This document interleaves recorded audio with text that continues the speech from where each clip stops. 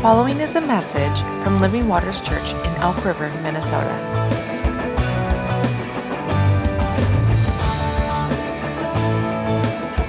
For more information, visit livingwatersmn.org.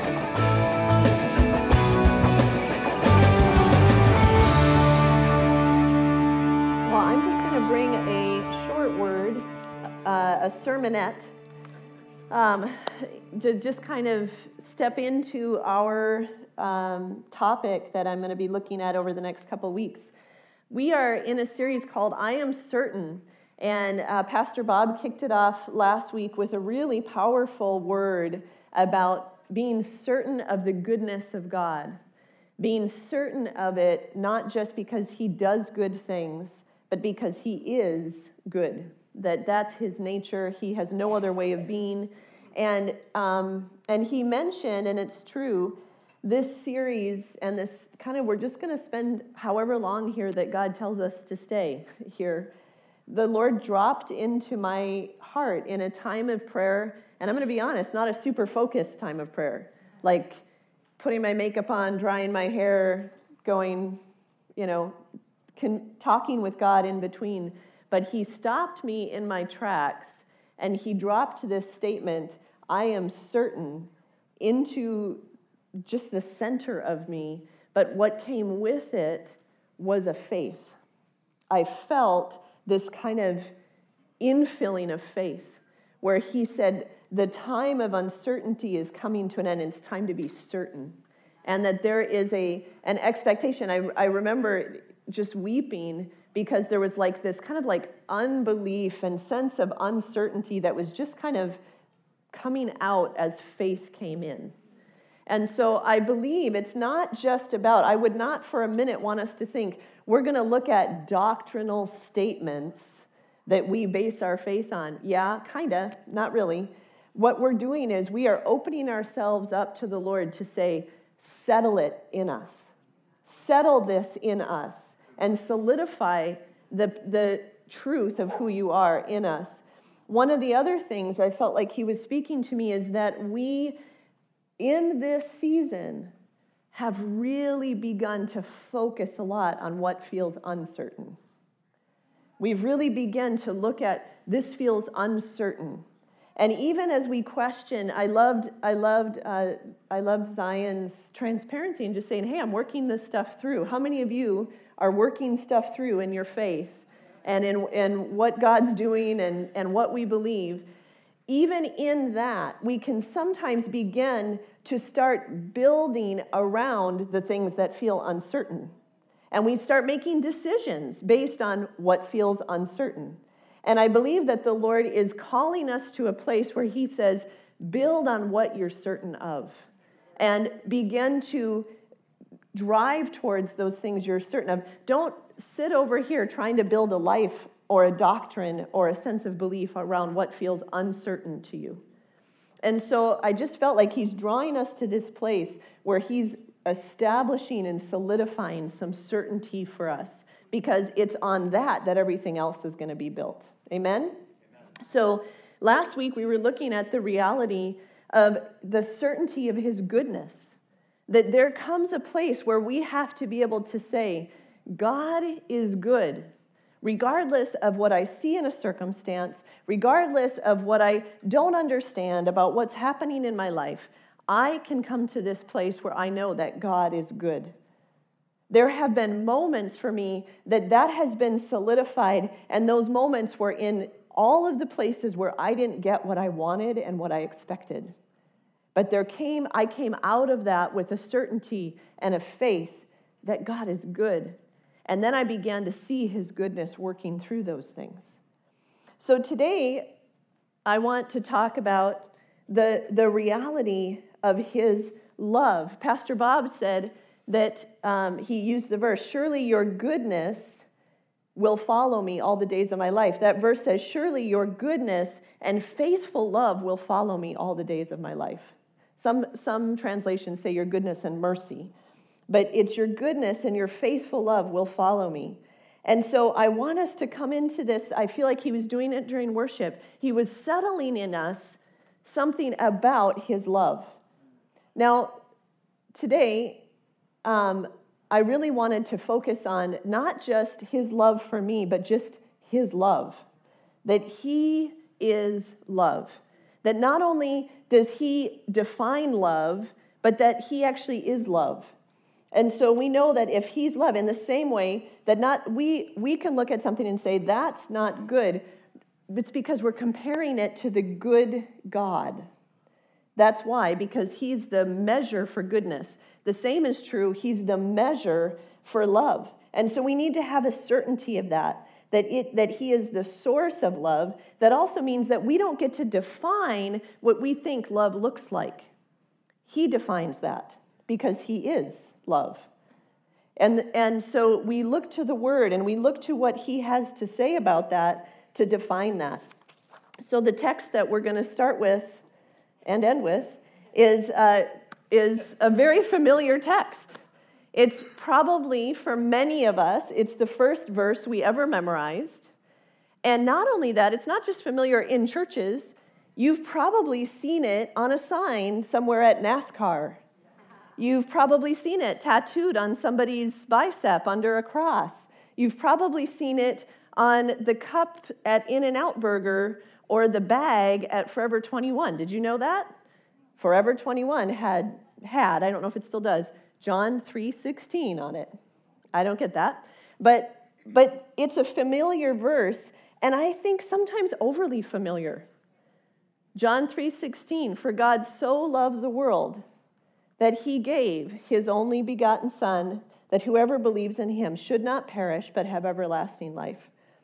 And this is what I want us to be certain of, that as we're watching everything that's going on around us in the world, as we see all these things, and it creates a sense of uncertainty in us.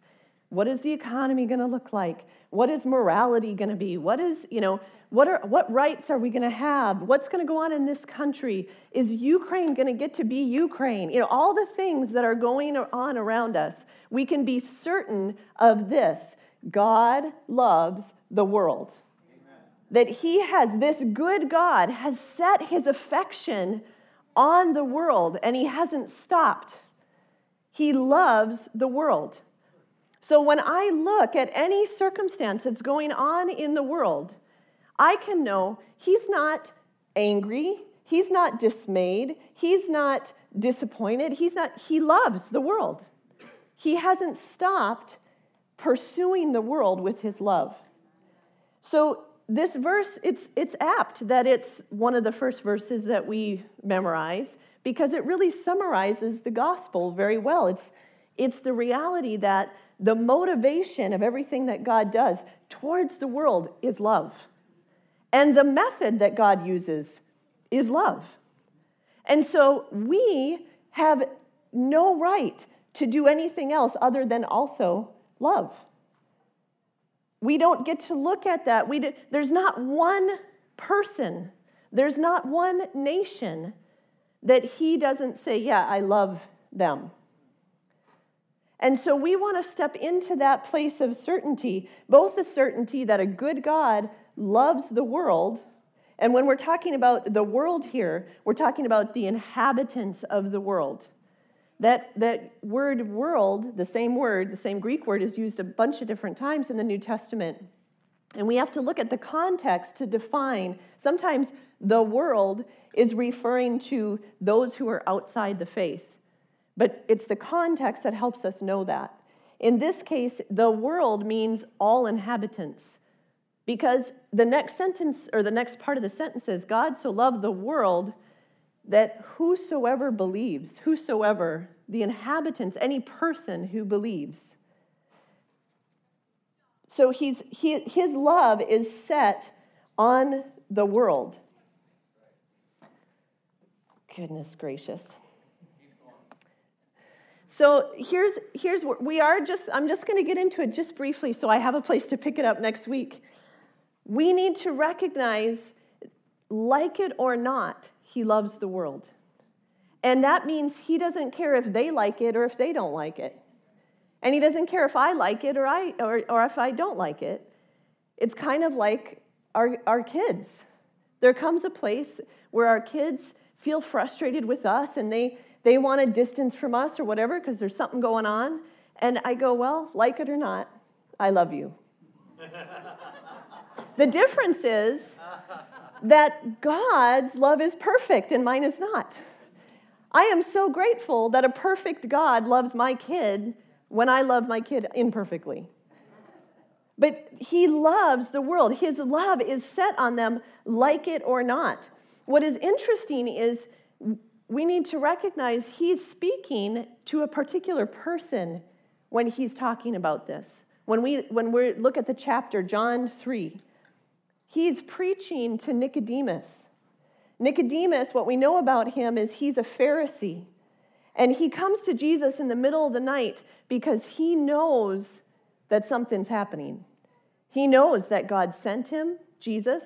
He knows that God's doing a new thing. And so he comes in secret to Jesus to talk to him about this thing of love and what God's doing on the earth. And this is Jesus talking to him and saying that he's presenting the gospel to him, that God so loved the world. What is interesting is Nicodemus made a life out of, he believed that the proper response to God's love was to separate from the world, to separate from everything unclean, to separate and to not have any association. That's what he believed that God's love was. And here's Jesus saying, God loved the world so much that he sent me into the middle of it. Not to be of the world, but to be in it. And to bring this reality of God's love into that place. And so he was presenting that to Nicodemus, who I'm sure that was a mind shift for him. And not only that, but he's telling Nicodemus, who believed that there was a certain people that God loved. There was a certain people that followed these rules. And he's saying, no, God loved the world.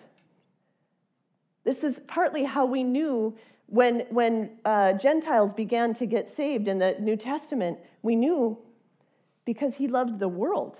He offered this to all. So we need to recognize that we have a God who has set his love on the world. Later on, it says he didn't come to condemn the world, but to save it. Do you know that it wasn't Jesus' condemnation or judgment of the world that brought persecution to him?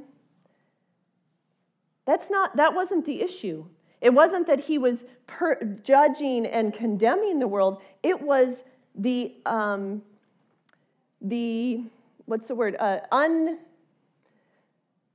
was the unconditional love that caused persecution of him. It was the fact that he went into places that nobody else would go. He broke all the rules. It wasn't his judgment that brought persecution, it was his love. But we need to recognize that it's not just that he had that love, but there was a specific way that God loved. When we say God so loved the world, how many of you, well, okay, maybe you don't. Sometimes I think I'm not the only one. Sometimes I'm the only one. How many of you look at that and go, God loved the world so much that he gave Jesus? We use it as an intensifier. God so loved the world. In fact, if you're ever writing or texting, the more O's that you add, the more intense it is, right? Like, I'm so thankful with just one O doesn't mean as much as I'm so thankful with 4 O's.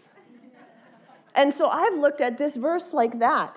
God loved the world so much that he gave his son. It was a quantifier, but here's the truth of it. That's not how it's written. That's not what so means in that sentence. Does it mean God's love isn't great or that it's so? No, it doesn't. There's other verses that tell us that. There's 100 other verses that tell us about the largeness of God's love, how much he loves. This verse is telling us how he loved. This verse is saying, in this manner, God loved the world in this manner. He sent his son Jesus so that all who believe in him will not perish, will be separated from death and come into life. And we need to recognize this is the manner of love that God shows to the world. This is why we should never be ashamed of the gospel message, because it tells us, not just in this place, in multiple places. In John 4, verse 9, in this the love of God was manifested, that God sent his only begotten Son. Romans 5:8, but God demonstrates his love for us in this: while we were yet sinners, Christ died for us. We need to focus on the reality that when we're bringing God's love to the world, yes, we meet needs. Yes, we love and we accept, but ultimately, God says, my love looks like this. It looks like giving Jesus. We can't withhold that from the world and say that we're loving the world. So we need to recognize that he has set his love on the world and that he's done it by giving Jesus. Okay. We're going to talk more about this next week. Eventually, we are going to get into this certainty. I think it's important that we first understand the God loves the world part. Then there comes this place where now my response to his love allows me to know, he loves me. He loves me completely. That we would sing that like we sang it during worship and be so convinced and so certain, with no question and no doubt, because that gives us a kind of confidence that we can walk in, that nothing else will. But for right now, I want us to come into this reality, into this truth, that God loves the world. As we close, here's what I want us to do. I want you to think of a person or people group, either that the Lord, when we said God loves the world, yes, even them, I want you to allow the Holy Spirit to bring that to mind, or a person who you feel is kind of outside of God's love, not receiving God's love. Maybe it's a prodigal in your family. Maybe it's somebody that you just really have a heart to see them saved, but they're not receiving the love of God. I want us to think of whatever the Holy Spirit brings to mind. And we're just going to take a minute and we're going to let him minister to us the reality of his love for them. That we're just going to sit and we're going to ask him, would you show me your love for them? So God, we just want to open ourselves beyond our own love, beyond our own ability, for this person, for this people group, God. Would you give me a revelation of your outrageous love for them?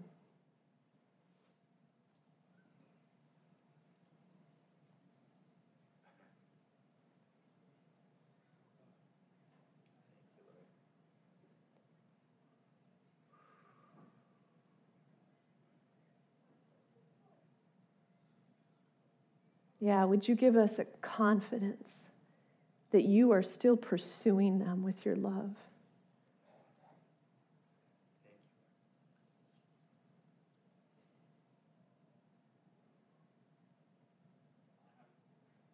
Would you displace our own human love for them and fill it with this God kind of love that you have?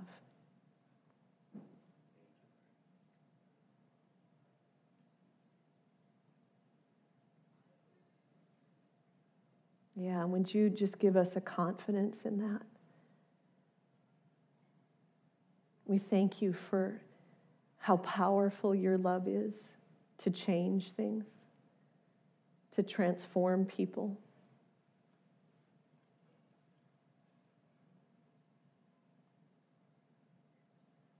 Would you show us where we've had confidence in our own love, where we've tried to define it ourselves? God, we want to receive your love, this love that you talk about.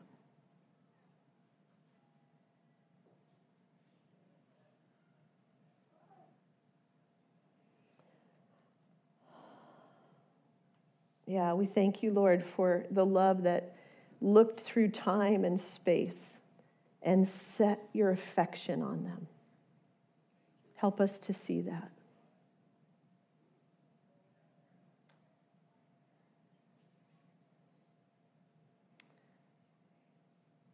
Yeah. Thank you, Lord. I would encourage you, because it's a lot of love, and it can't happen in this 2-minute experience we've just had. I would encourage you to sit with this sometime this week and just ask the Lord, God, would you show me, would you expand my understanding of your love? Would you show me places where I have thought your love can't go? Would you show me places that I'm not confident of your love being set on them? And just let him speak to you about that throughout the week. I think we pray differently when we're certain. When we pray for someone that really needs an encounter of God's love, when we're certain that his love is set on them, and that the way that his love has been given is through Jesus, it gives us a confidence. I pray that we would have a confidence in sharing Jesus with people because we realize this is the way God loves. Yeah? Amen.